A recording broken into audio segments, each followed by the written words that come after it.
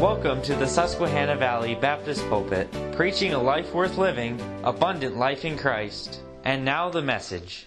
1 Thessalonians chapter 4. I want to read a few passages of Scripture and get to our lesson this morning on the purpose of the rapture. We've been speaking for a couple of weeks on eschatological themes, and I think it's important for us to consider a little bit more in this lesson, as we did in previous lessons, on the relationship of the New Testament believer in tribulation, and also, as we will do this morning, on the purpose of the rapture. In 1 Thessalonians, look in chapter number 4. Here the Thessalonian believers struggling to some regards with knowing what's going to happen regarding those that are dead and are not present for the coming of Jesus Christ, which historically would be all of them now. What would happen to them? Well, notice here in the text, he said, but I would not, I'm in verse 13, 1 Thessalonians 4, but I would not have you to be ignorant, brethren, concerning them which are asleep, that ye sorrow not, even as others which have no hope. For if we believe that Jesus died and rose again, even so them also which sleep in Jesus will God bring with him. For this we say unto you by the word of the Lord, that we which are alive and remain unto the coming of the Lord shall not prevent them which are asleep. For the Lord himself shall descend from heaven with a shout, with the voice of the archangel, with the trump of God. The dead in Christ shall rise first. Then we which are alive and remain shall be caught up together with them in the clouds to meet our Lord in the air, and so shall we ever be with the Lord. And just for continuity's sake, verse 18, wherefore comfort one another with these words. And as you read this, you'll note missing, a great word that is missing yet, and that is the word rapture. You'll find nowhere in these 4 or 5 verses that we read of this term, rapture, R-A-P-T-U-R-E, that we have the intent of speaking on this morning. In fact, if you continue to look, you'll find that word, R-A-P-T-U-R-E, nowhere in any passage of Scriptures from Genesis 1, clean down to the conclusion of Revelation. And someone might ask, well, why would we talk about a doctrine that's not in the Bible at all? Well, there's a couple of reasons why. First off, it is actually in the Scriptures. I want you to notice this phrase in verse 17. I tried to emphasize it when we're reading. We which are alive and remain shall be caught up. Caught up. The Greek word there is harpazo. Harpazo. Now that phrase, caught up, is used several times in the New Testament. I'd likely think one of the first times is in Acts chapter 8 and verse 39.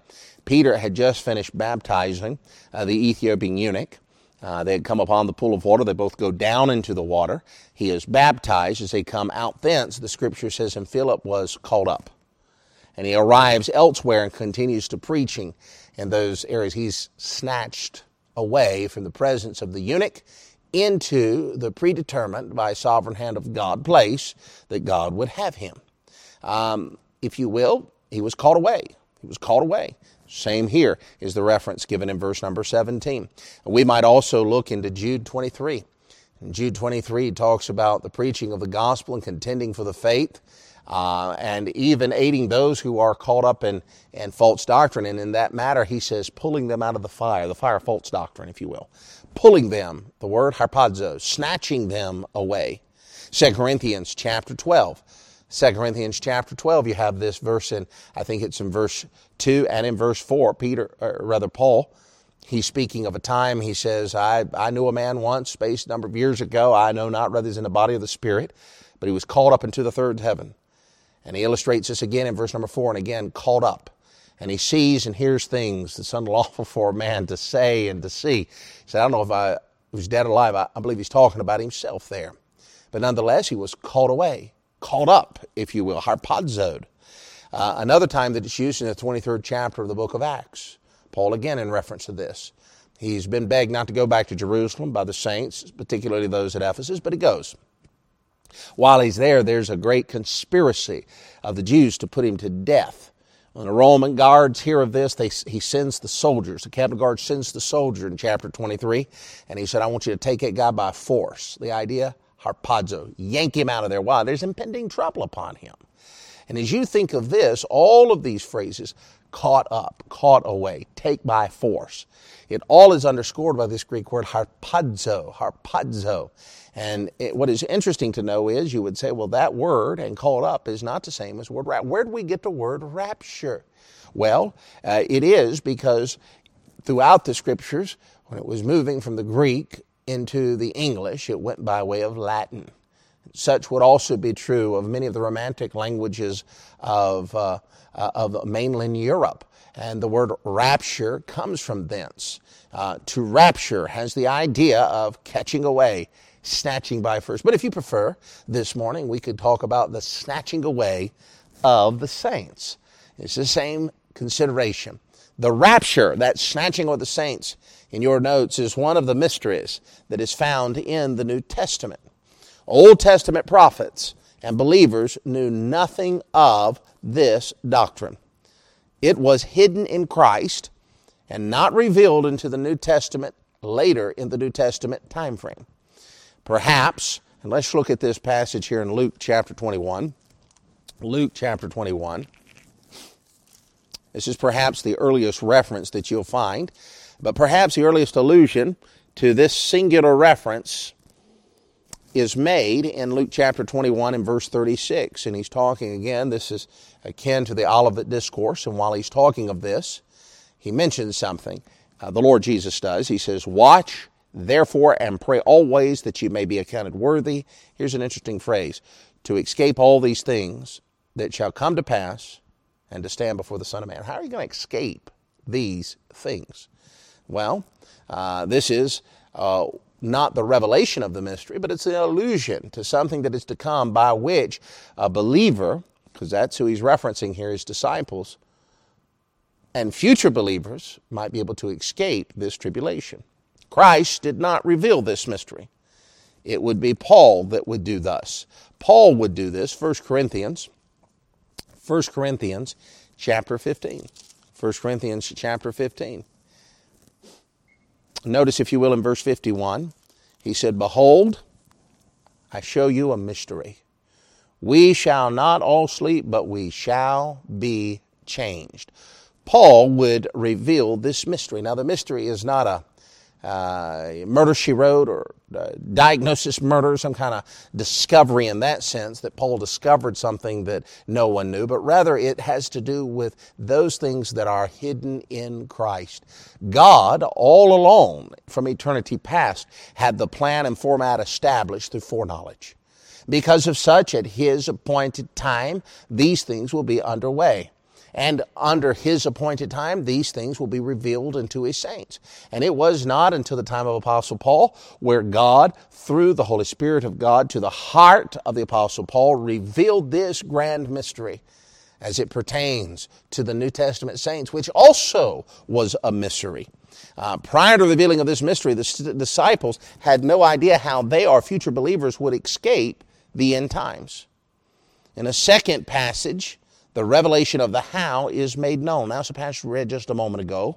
Believers would be caught up to meet the Lord in the air. It speaks nothing of them descending. It speaks nothing of God descending, as Zechariah would say, and putting His feet upon the Mount of Olives, but rather saints meeting the Lord in the air. This passage reveals the means by which the believers will escape the tribulation that certainly shall come. And there are with this several purposes for the rapture in the New Testament. And let's look at just a few of these in Ephesians chapter 5 and John chapter 4. And we'll move down through these over the next few moments. I think the rapture, the Scripture teaches that it is the Lord's means of receiving His saints unto Himself. John chapter 14 and verse 1, "Let not your heart be troubled. You believe in God, believe also in me. In my Father's house are many mansions."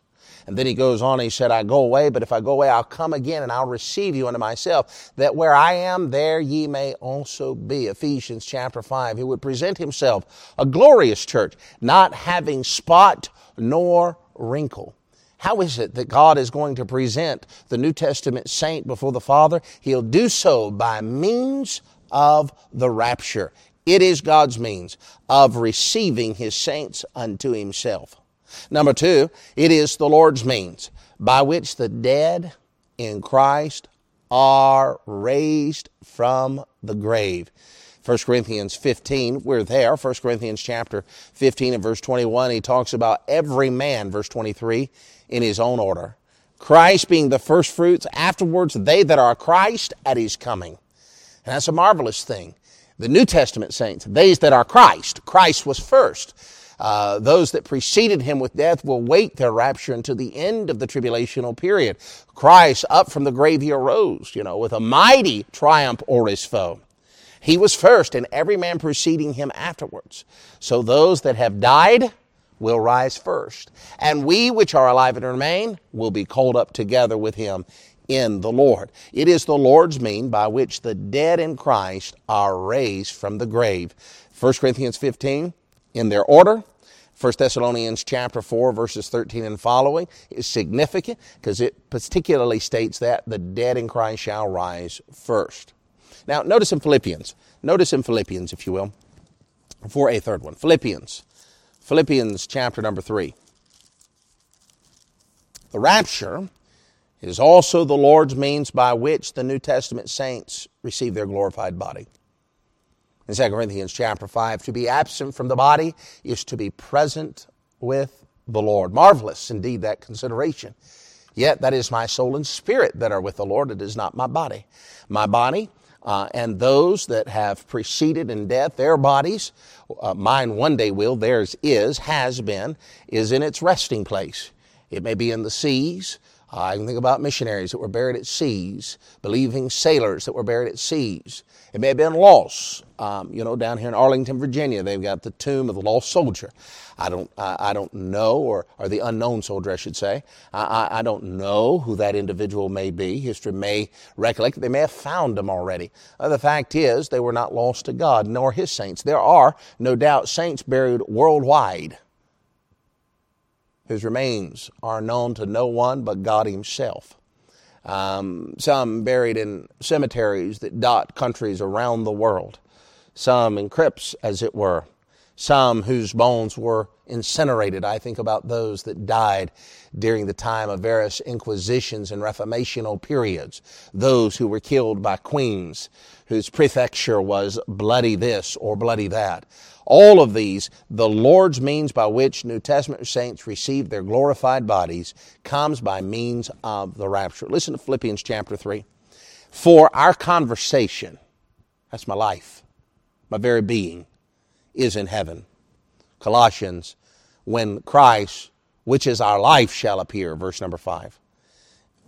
Verse 20 here, from whence also we look for our Savior, the Lord Jesus Christ. We're looking for him. Why? He who shall change our vile body, that it may be fashioned like unto his glorious body, according to the working whereby he is able even to subdue all things unto himself. So I can rest in that, knowing that the body of those that have preceded the rapture, they have died in Christ, will be raised from their resting place and be given a glorified body. Number 4, it is the means. The rapture is. It is the Lord's means by which his saints are called up to heaven to receive their rewards, called up to heaven to receive their rewards and be with him. We've read to you John chapter 14. We've referenced Colossians chapter 3. In 2 Corinthians chapter 5, he said, for we must all give an account. 1 Corinthians chapter 3 talks about let every man, talking to believers, take heed how he buildeth on the foundation that no man can lay, that which is laid, which is Jesus Christ. And that those labors of our life will be judged. And they'll come forth silver and gold and precious stone or wood, hay and stubble. When does this occur? How does this occur? What is the means by which the believers will meet their Lord in the air in heaven and receive their reward? The means is at the rapture. Those that have died since the time of Christ till now, and those that are alive if the rapture happens at this very moment. Number 5, it is the means by which saints escape the end times tribulation. Notice, if you will, 2 Thessalonians. 2 Thessalonians. This is a wondrous passage to really consider and even to memorize in your mind. In fact, it correlates quite well with Revelation chapter 6. So have you turn there, if you will, 2 Thessalonians, and I want to flip over to Revelation.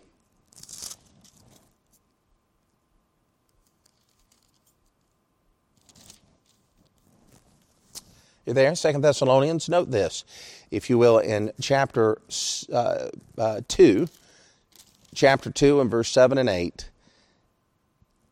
2 Thessalonians chapter 2, verse 7 and 8. He talks about the mystery of iniquity. Am I in the wrong passage? Nope. The mystery of iniquity doth already work, only who now letteth be taken out of the way. Then shall that wicked be revealed, whom the Lord shall consume with the spirit of his mouth, the coming, the brightness of his coming. He speaks in these passages, and even in 1 Thessalonians, I think as well. He talks about the necessity of wrath. 1 Thessalonians chapter 5 and verse 9. For God hath not appointed us to wrath, but to obtain salvation by the Lord Jesus Christ. So the question for some might be, well, when does that happen? The passage I read at 2 Thessalonians eschatologically lies somewhere in the midst of the tribulation. But listen to Revelation chapter 6, really at the onset of the tribulation. For the great, I'm in verse 17, Revelation 6:17, for the great day of his wrath is come, and who is able to save it? I would submit to you that the wrath of God commences with the opening of the sealed judgments, and the saints aren't present for it. How have they escaped the end times tribulation? They've done so because of the rapture of the saints. Those which are dead in Christ have rise first. We which are alive and remain are called up to meet the Lord in the air. You're in 2 Thessalonians chapter 2. A minute ago I read verse 7 and 8. But we keep that in a context. Here is the coming deception that will be upon the world. And he mentions something unique there in 2 Thessalonians chapter 2. He talks about he that letteth, verse number 7, will be taken out of the way. It's an interesting phrase. This brings us to a sixth means.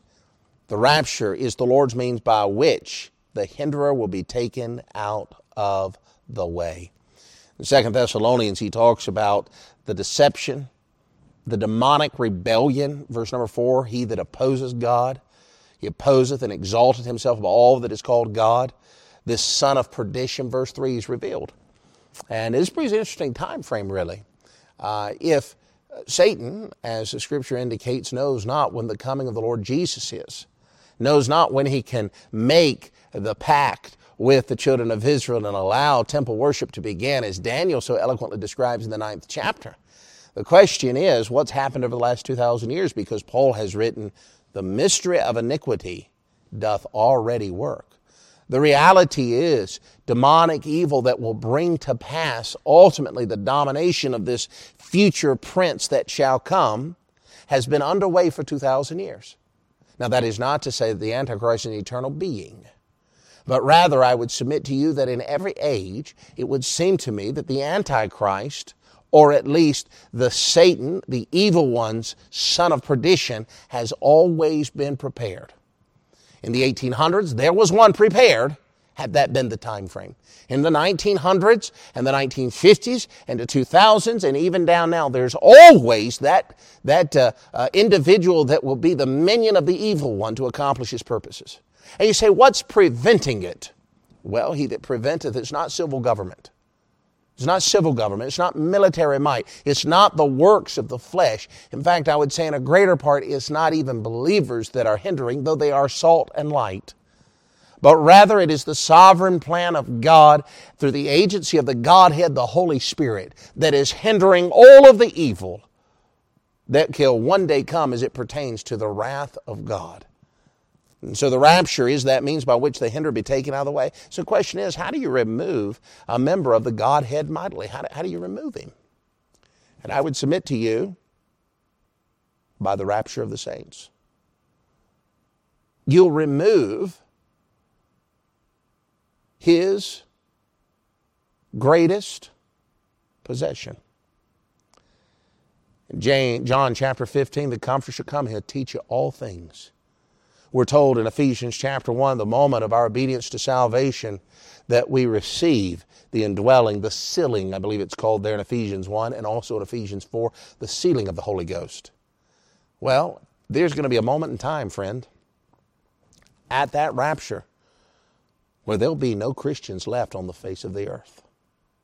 Now, I should note here, that does not mean that there will not be people attending churches. I suppose there's going to be Baptist churches that will go right along having services as any other denomination, denominational or non-denominational or trans-denominational or Catholic or cult-type worship that exists. They'll go right on. There'll be many people that won't miss a beat with them. His saints he will not miss. But those that are engaged in religiosity, those that have immersed themselves in just the practice of moralism, well, they're short of the glory of God. And they are not in Christ. Because they are not in Christ, they will not be raptured at His coming. The rapture is the means by which the hinderer is taken out of the way. Notice, seventh reason, the rapture is the means, the Lord's means, by which the Antichrist is, or will be, I should say, revealed. You'll note there in those particular passages, there's first this falling away, and the Son of Man, the Son of Sin, the Man of Sin, the Son of Perdition, shall be apocalypto, revealed. Well, know who that is. If the rapture happens, can happen today, that means that Son of Perdition has to be on the horizon. He's got to be involved and associated. He's got to be present in the working places of powers and principalities that be at this very moment. But at the rapture, he'll be revealed. He'll move to the essence of all that is. He'll take the world as it will by storm. And what will be that which unlocks the door and allows him to be revealed is none other than the rapture of the New Testament saint. That brings us to a final thought. With the rapture being that great way of escape, that snatching away by force from a place of danger into a place of security, how do we qualify for it? I would not want to miss the escape of tribulation. What must I do to qualify for it? Well, to qualify for the rapture, the individual needs to be in Christ. It's amazing, that phrase, number of times in the book of Romans, in Christ. In a greater sense, that's salvation. In a practical sense, that is receiving all of the blessings that Christ has now being bestowed upon me. The only way I have an invitation to the rapture, the only way I have an invitation to the presence of the Almighty God, the only way that I can rest eternally secure in Him is that if I be found in Christ. For if I'm found in Christ, 2 Corinthians chapter 5, I am a new creature. If any man be in Christ, he's a new creature. Old things are passed away, even that old judgment and old wrath and old destiny, it's all passed away.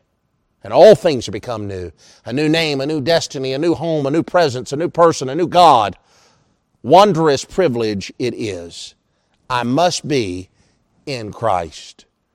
If thou shalt confess with thy mouth, Lord Jesus, and shalt believe in thine heart that God hath raised him from the dead, thou shalt be saved. The dead in Christ will rise first. We which are alive in Christ will not precede them that are asleep. Those in Christ are those that have been obedient to the gospel of Jesus Christ. These are those new creatures that is mentioned in 2 Corinthians chapter 5. And they will ever be with the Lord. Now, I said a moment ago that there'll be a time in that future day at the rapture, shortly after the rapture, very shortly after the rapture, there'd be no saints here upon the face of the earth. What is interest to us, if we were to take the time and look in Revelation, I quoted to you, or read to you rather, chapter 6 just a moment ago. But when you peruse throughout the context of Revelation, you come to chapter 7, the day of wrath is upon us. And I believe that commences at the outset of those 7 years, with that pact of the evil one, and coinciding shortly all this after the rapture of the saints. Chapter 7 is the mention of 144,000 believers. of Jewish demographic that will preach the gospel of Jesus Christ. And they are going to go to the four winds. It says in chapter 1 of, verse 1 of chapter 7, after these things I saw four angels standing on the corners of the earth, holding four winds of the earth, the winds that they should not blow on the earth, nor the sea on any of the tree. And I saw another angel descending from the east, having the seal of the living God, and cried with a loud voice to the four angels, to whom it was given to hurt not the earth and sea, till we have, verse number 3, I'm moving ahead, nor the trees, hurt not the earth, neither the trees, neither the sea, nor the trees, till we have sealed the servants of God in their forehead. And I heard the number of them sealed, which were 144,000 of all the tribes of the children of Israel. That's a powerful consideration. You've got 144,000, I'm going to call them Jewish evangelists. You say, why? Verse 9. After this, he's given the list of all of these 12,000 that are sealed out of the various tribes. A great multitude, which no man can number, of all the nations, kindred, people, tongues, stood before the throne, before the Lamb, clothed in white robes. It's a powerful consideration. These are 144,000 on earth. There seems to be a number of hosts of, and this is interesting, people, tongue, languages, moving in a great end, but these 144,000 saints will continue. And they'll preach of the gospel of Jesus Christ. He says in verse 14, he said unto me, these are they that came out of the tribulation. They have washed their robes and made white in the blood of the Lamb. It's powerful here in these passages. The Lamb which is in the midst of the throne shall feed them and lead them unto the living fountains of the waters. God shall wipe away all tears from their eyes. There's going to be a host of folks that come to the saving knowledge of Jesus Christ. According to Romans chapter 9 through 11, primarily many of them will be Jewish. Though there will be some Gentiles, because there's the dividing of the nations that's mentioned in Matthew chapter 25, the judgment. So what happens to those? Well, they were saved after the rapture. So as of such, those saved by faith during the tribulational years that are not martyred, because there'll be a host of them that are martyred, their voice is crying out under the altar of God, how long, O God, how long? But those that are not martyred will enter the millennial reign as earthly people, and they'll be subjects of Christ's kingdom. And these individuals that are not martyred, and they're saved by grace, and they have entered in through survivorship, if you will. They have survived the tribulation. They'll come into the millennial kingdom. And they'll marry, and they'll have children, and their children's children, and their children's children's children.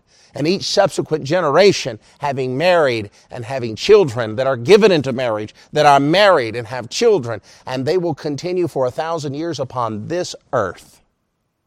And the kingdom of God will be here for 1,000 years. Satan is bound, and God will rule for 1,000 years with a rod of iron, Isaiah speaks of. And during that time, no war, no pestilence, no deception. It'll be a wondrous age. These earthly people, saints of the tribulation era, will be subjects of Christ's kingdom, over who the raptured saints will reign. Time will not allow us to go through all of the list of passages that you see there, but I think, of course, of Revelation 20 and verses 4 through 9 that mentions of these things. Of chapter 6, he has in verse number 9 through 11, those saints that are present there. We could also look at Revelation 4 and 5, the in Christ saints that are before the throne, represented by the 24 elders. 2 Timothy 2 and verse 12, for if we'll suffer with him, we shall reign with him. All of this in speaking of what happened. The rapture saints, those that have died since the death of Jesus Christ till now, will not prevent them. They'll rise first, and they'll receive their glorified body. And we which are alive and remain at that coming will be transformed. We'll be transformed. We shall not all sleep, but we shall be changed. Metamorphosis is the idea. I think of this in a very personal way. I think of most of one of my legs being all titanium, and in a moment I'm going to leave all that behind. And I'll have a body. Philippians chapter 3 and verse 20 and 21, like unto his glorious body. What's the purpose of the rapture? It's God's means of receiving His saints. It's God's means, the Lord's means, by which the dead in Christ are raised from the grave. It's the Lord's means by which the saints receive their glorified body. It's the Lord's means by which saints are called up to heaven to receive their rewards. It's the Lord's means by which saints escape end times tribulation. It's the Lord's means by which the hinderer are taken out of the way, and it's the Lord's means by which the Antichrist shall be revealed.